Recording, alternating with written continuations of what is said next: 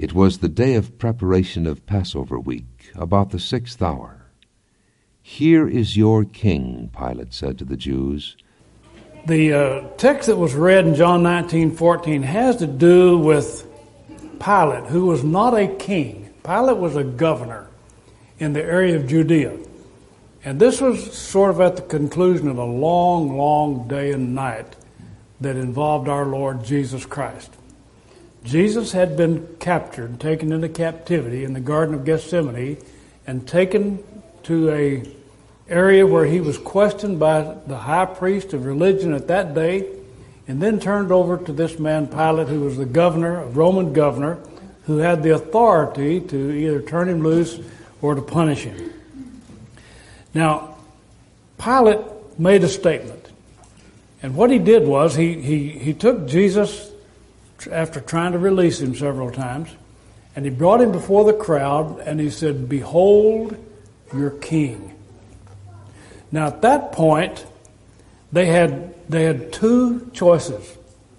They could either crown him as the king, bow their knee, and accept his authority as being the ruler over their lives, or they could crucify him. And of course, you know the answer that they gave. They said, "Crucify him, kill him. We don't want him as a king." Originally, and we don't know a great deal about monarchs and dictators and potentates. We're not really that familiar with kings and kingdoms and queens and kingdoms, or queendoms, whatever you want to call them. Basically, a king or an authority over a kingdom was an absolute potentate with supreme authority over a populace within a territory. Now, I say we don't know much about kings. This country, the United States of America, was formulated because we opposed the authority of a king or an absolute ruler. And we said, no, we do not want a king, and so we stepped out from under the authority of the King of England, Charles, and said, we're not going to be ruled by a king. And so we're ruled in what is known as a democratic republic. That means that the people have a say in the government, and the republic part of it means that we nominate and elect representatives, such as senators and congressmen, to make our laws according to the way what we think we should have. So this is a government really basically run by the people and for the people. So that's what we're familiar with. We're not too familiar with a monarchy. If we were to think about monarchs or autocrats or despots or dictators, we would think in terms of maybe Stalin or Hitler. Some of us old enough to remember that. Or Mussolini. Saddam Hussein was a dictator. He was a monarch. He was a king. And Young, the North Korean president right now. These are dictators, monarchs. We're not familiar with them. We're not sure of them. We don't want people like this telling us what to do, what to believe, and how to behave. Isn't that correct? We don't want that. But a king had the absolute power, the supreme authority over a populace to make statements about behavior. He had the right to govern subjects under his domain without accountability. He didn't have to say why. As parents, when we were raising our children, Bonnie and I, sometimes the question would come down, a matter of behavior and a matter of accountability. The question would come down to, "Hey, Dad, why do I have to do that?" And so we would give as many examples and reasons as we could, and finally it came down to, "Because we said so." Yes. Right? Yes. Okay. Now that's where the king is. When the king says something, it's because I said so. Period. End of conversation. End of accountability. He dictated acceptable behavior. He dispensed subjective justice. He either persecuted and prosecuted some, or he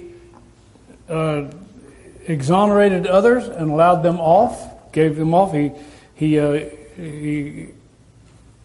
didn't impose sentence on evildoers. But it was his judgment. And then he dispatched his forces to enforce his rule. Now, we are so concerned about not being ruled by a dictatorship or by a king or by a monarch or a sovereign that we actually put a nobility clause in our Constitution, Article 1, which says, and you may not know this, I didn't know it for a long time, it says that there can be no terms or titles of nobility given any government individual, person that works for the government. So we can't call a senator Lord or Duke or Prince. We can't use those terms with our government officials. Now, we can call a judge Your Honor, but anyone who has been knighted, for instance, if someone says, well, so-and-so has been knighted. So the Queen of England knights him, knighted George W. Bush, knighted him. There's a whole list of people who have been knighted, but they can't be called Lord or Duke, or they can't be given a title, but they can wear the initials behind their name. Now, that's the way our government has been established, and it was the purpose because we feared the king. We feared that type of government. Have you seen the bumper sticker or heard the motto, I love my country, but I fear my government? Now, that's what we do in terms of a monarch. We fear our king. We fear our queen. And the reason is because they are answerable to no one but themselves. Period. They have complete, absolute authority. They can instate any law they want. They can impose any requirement on the populace they want, and they're not answerable to anyone. No one. Men become kings different ways, or people do that become monarchs. They become that by, for instance, by popular demand. For instance, if you want a king, the population rises up and says, give us a king. We want to be ruled by a king, and so they knowingly subject themselves to a monarch. Now, that's what happened if you're reading your Bible. That's what happened when Saul came along. That's what the people said. They said, we want a king. They told Samuel the judge, give us a king. We want to be like everybody else. Samuel said, hey, wait a minute. If you get a king, this is found over in 1 Samuel chapter 8, he said, if you get a king, he's going to inscript your sons, make them soldiers and servants. He's going to take your daughters, make them maids and maidservants. He's going to put them in your household. He's going to make them cook everything. He's going to impose heavy levies upon you. He's going to make sure that he's doing what he wants to do without regard to what you need. That's basically what he's telling. He's going to multiply his wealth on your back. They said, give us a king. So they selected one. His name was Saul. He was head and shoulders above everybody. You remember the story. And he was the fellow that was supposed to be fighting Goliath, but he didn't. And instead, David did. So sometimes a king can come along and can be coronated by popular demand.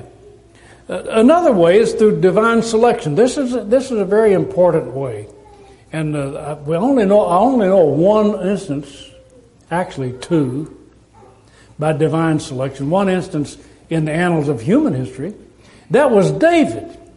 Now God said, I want another king, and I'm going to select him. And he sent Samuel to find David, and he anointed David at the request of God himself to be the king. And he became the king in 1 Samuel chapter 16.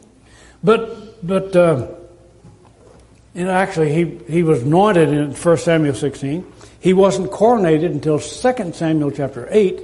But anyway, the point is that God said, this is the one I want to rule for me. And so Samuel anointed him with oil and placed him before the Lord, and he was accepted. He wasn't accepted later by the people until 2 Samuel chapter 8, and this was after Saul was killed.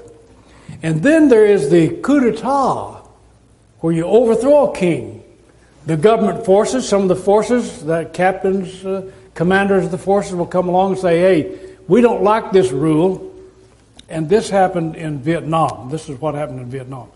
There was a coup d'etat, and the United States was responsible for it, where they overthrew the government and installed Castro, Fidel Castro.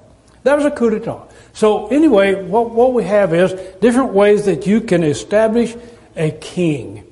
The first is by heritage, and it was a popular concept, and has been since the 16th century of our era, a popular concept called the divine right of kings.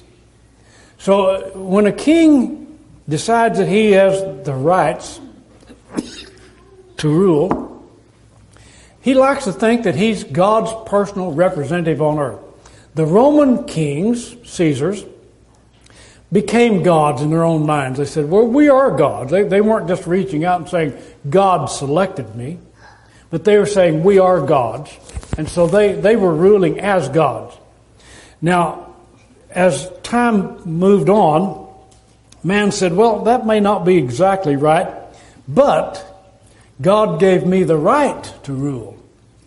And if some of you are familiar with this, in the 16th century in Europe, the concept of the divine rights of kings arose, which meant that they said, we're ruling because God wants me to rule. He wants me to be king, and He wants me to do these things. And what I tell you to do, basically, is what God wants you to do. This is a subtle attempt to say, we know that God is the king.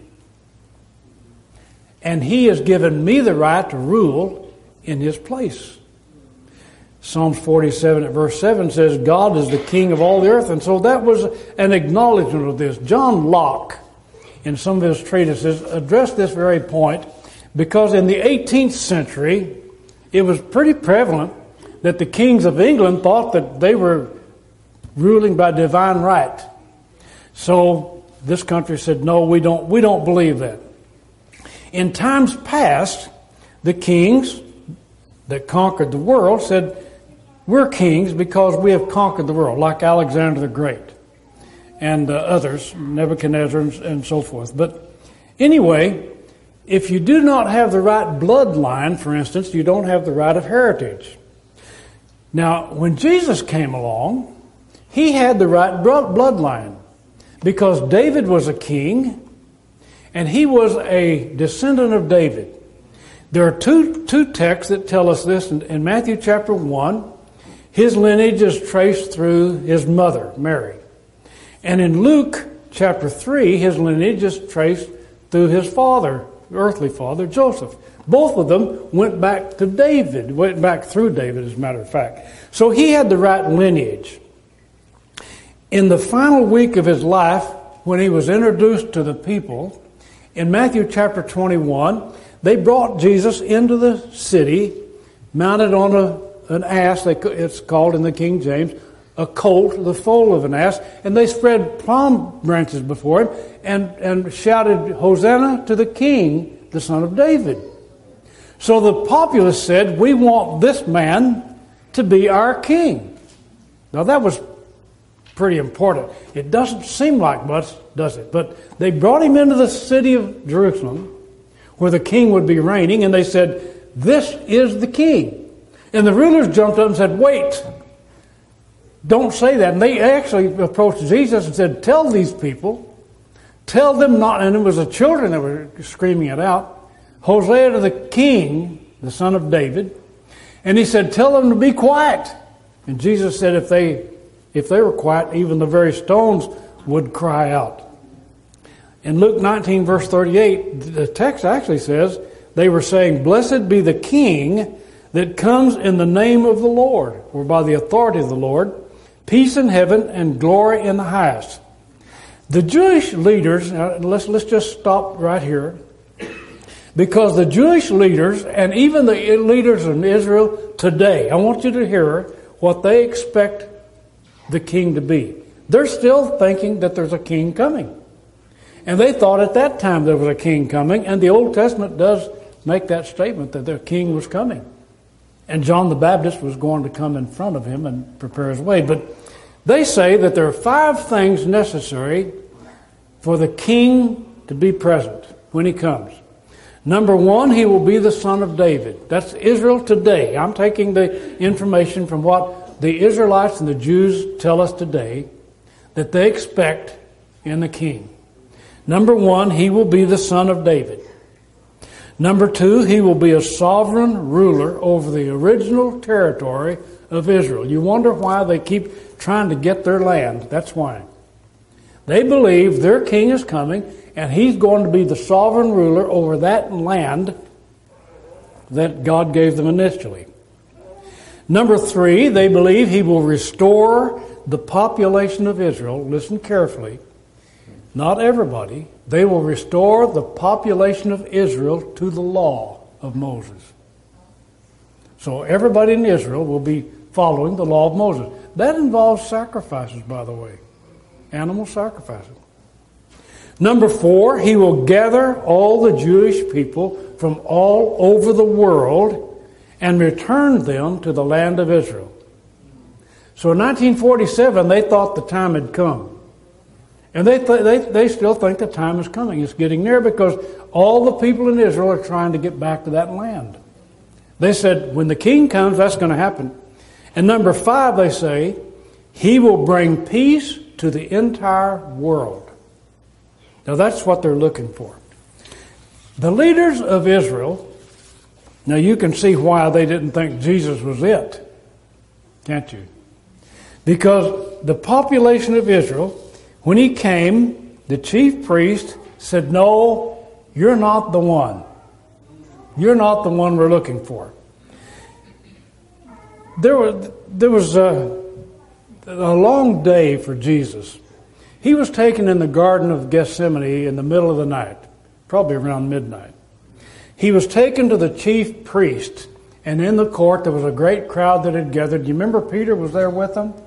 He followed them, and he was standing over warming at the fire, and he could see Jesus up on the podium, up on the stand, and all the chief priests were gathered around him, and they were questioning Jesus.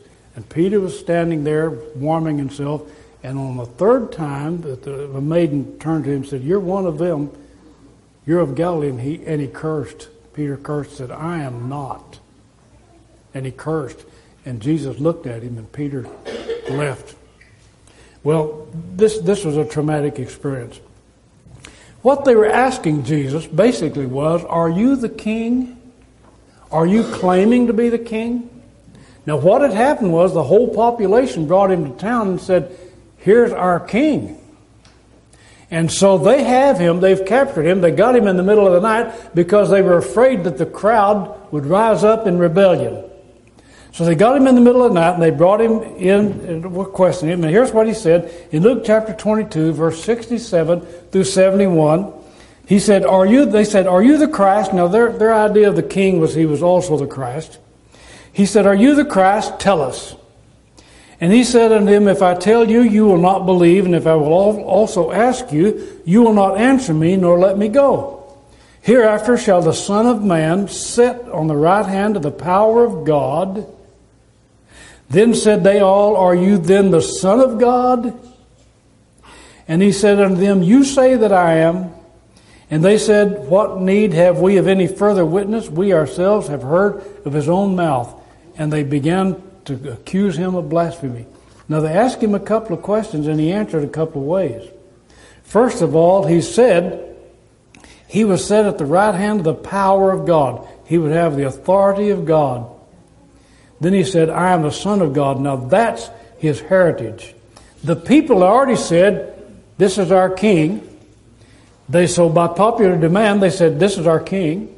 Then he came in and he said, my Father said that I'm going to sit at his right hand, and I am the Son of God. So he had the right. They declared him to be blasphemy, and so they took him to Pilate. Now this is interesting, because when they took him to Pilate, this thing took place in about a matter of 3 hours before Jesus died. By the time they took him to Pilate, it was daytime.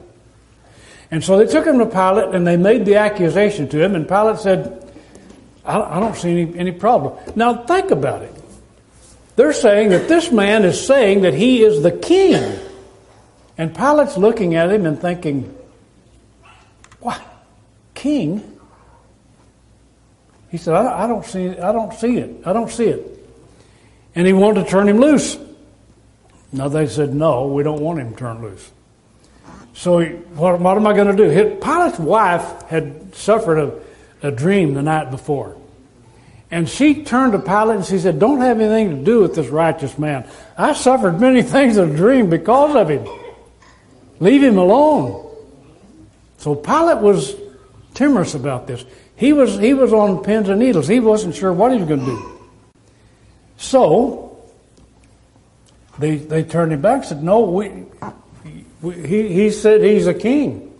So Pilate said, well, I need some help. So he turned him over, and this is in John 18 and 19, turned him over to Herod, who was the tetrarch of Galilee, who was another sort of a titular witness or ruler, primate. And he said he turned him over to Herod because Herod wanted to talk to him too. And Herod examined him. They couldn't find anything wrong with him. So Pilate then turned around and brought him back and said, there's nothing wrong. I'm going to turn him loose. They said, no, you can't turn him loose.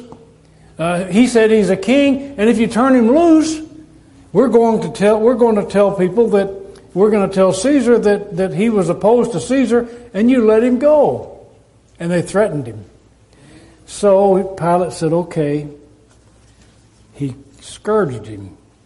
Now, I'm not sure about all what scourging involved, but I know they took the robe off his back because later on, it was such an expensive piece of clothing that the Roman guards at the cross, wagered for it and cast lots for it so they wouldn't tear it up. It was a good piece, good garment. So they must have stripped it from his back and they beat him. They scourged him. What Pilate was trying to do is make him look pitiful. How can I beat your king? He's not a king. So he beat him, and the soldiers spat on him, slapped him around, and then plaited a crown of thorns and put it on his head. And Pilate took him out again and said, I find no wrong in him. He scourged him, tried to get a confession. Jesus didn't confess. While he was talking to him, Pilate asked him, he said, are you a king? And he said, if I were a king of this world, my servants would fight so that you would not take it. On another occasion, Pilate said, don't you know that I have power to take your life? And Jesus said, you don't have any power except what was given to you by my Father. He said, the only authority you have, Pilate, is what my Father gave you. Anyway, Pilate brought him back out, and he said, I can't find anything to do. He said, as a matter of fact, what I have here is I've got a fellow by the name of Bar Jesus. He was a common criminal. Do you know what the word Bar Jesus means? Son of the Father. Son of the Father. Bar Jesus. Bar, son. You've heard of bar mitzvah. That's when a boy gets to a certain age that he's inducted into manhood. Barabbas. So he was the son of the Father. He said, I've got Barabbas. What do you want to do? I'll either give you Barabbas or Jesus. And they said, we'll take Barabbas. What will I do then with Jesus? And they said, crucify him. Now, when he presented Jesus to them, what shall I do? Crucify him. So they had the choice. He was crucified. Pilate made the statement, though, behold your king. And when he crucified him, you know what he did? He drew up a plaque. And on the plaque it said, Jesus of Nazareth, King of the Jews. He did it in 3 languages. 3 languages. Now they took that was the accusation of the criminal, and they took that and nailed it to the top of the cross, so that everybody would know what crime he was accused of. So when he made that sign, he was going to attach it to the cross. They said, no, don't put that up there. Say that he said that he was the son. He said that he was the King of the Jews. And Pilate said, what I've written, I've written. So he just put it up there. Now, several things go on in John chapter 18 and verse 19. When they said crucify him, they were through. They were not going to accept him as being the king. And yet, when he was crucified, he went into the grave like he had promised, and he came out of the grave on the third day. Came out of the grave. And when he came forth out of the grave, God crowned him as the king.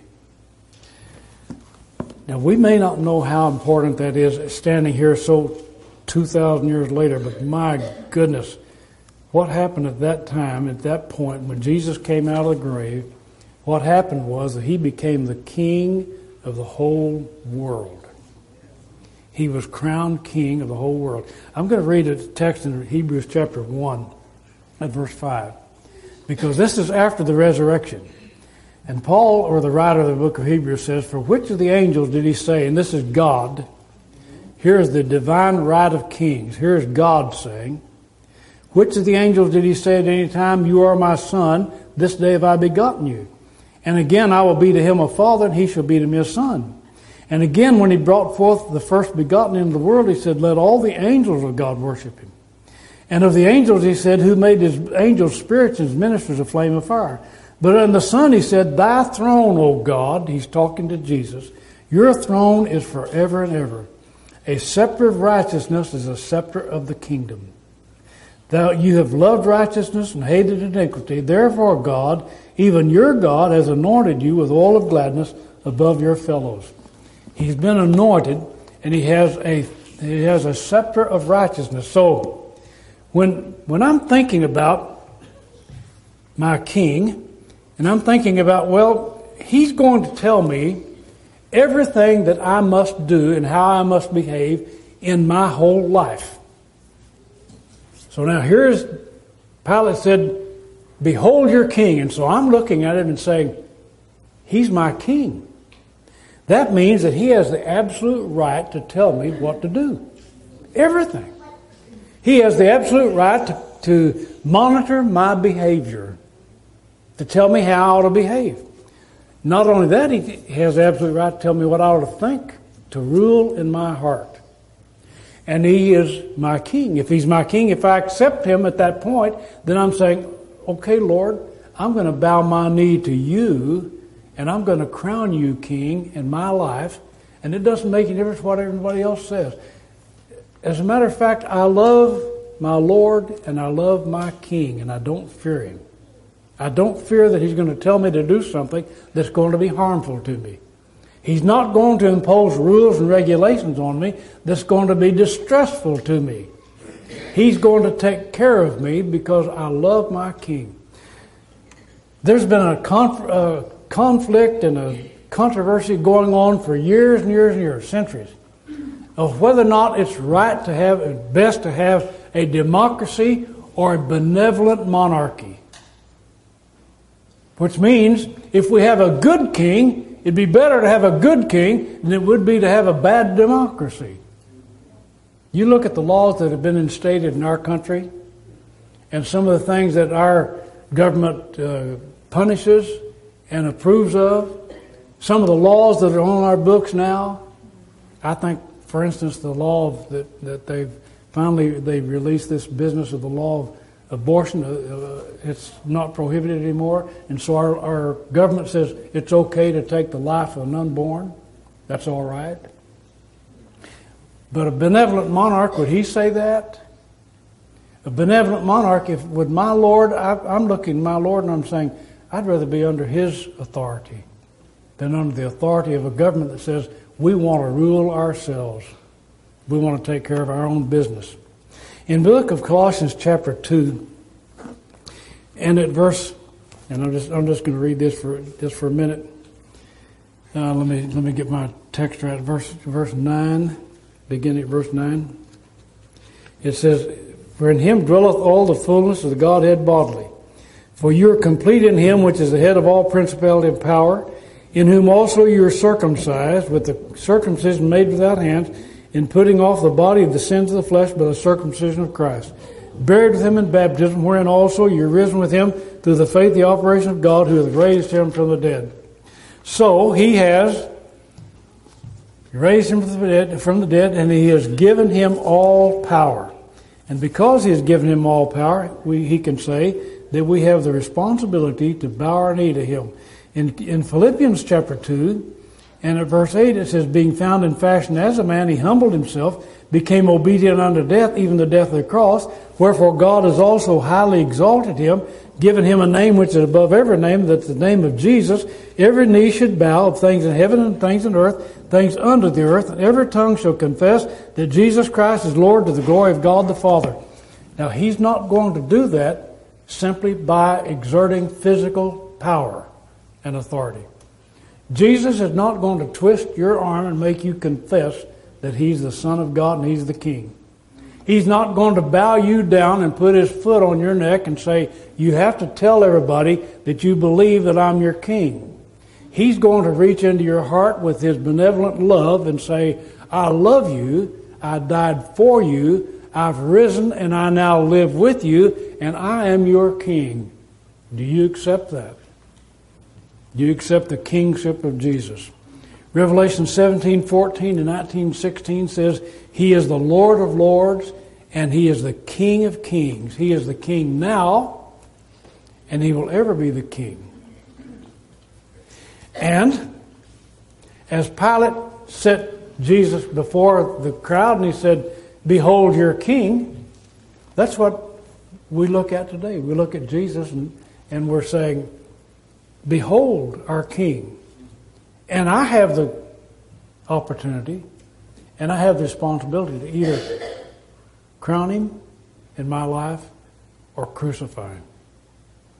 Crown him or crucify him. I'm going to crown him. Thank you for your attention this morning. Let's crown Jesus as our King. Shall we stand and sing?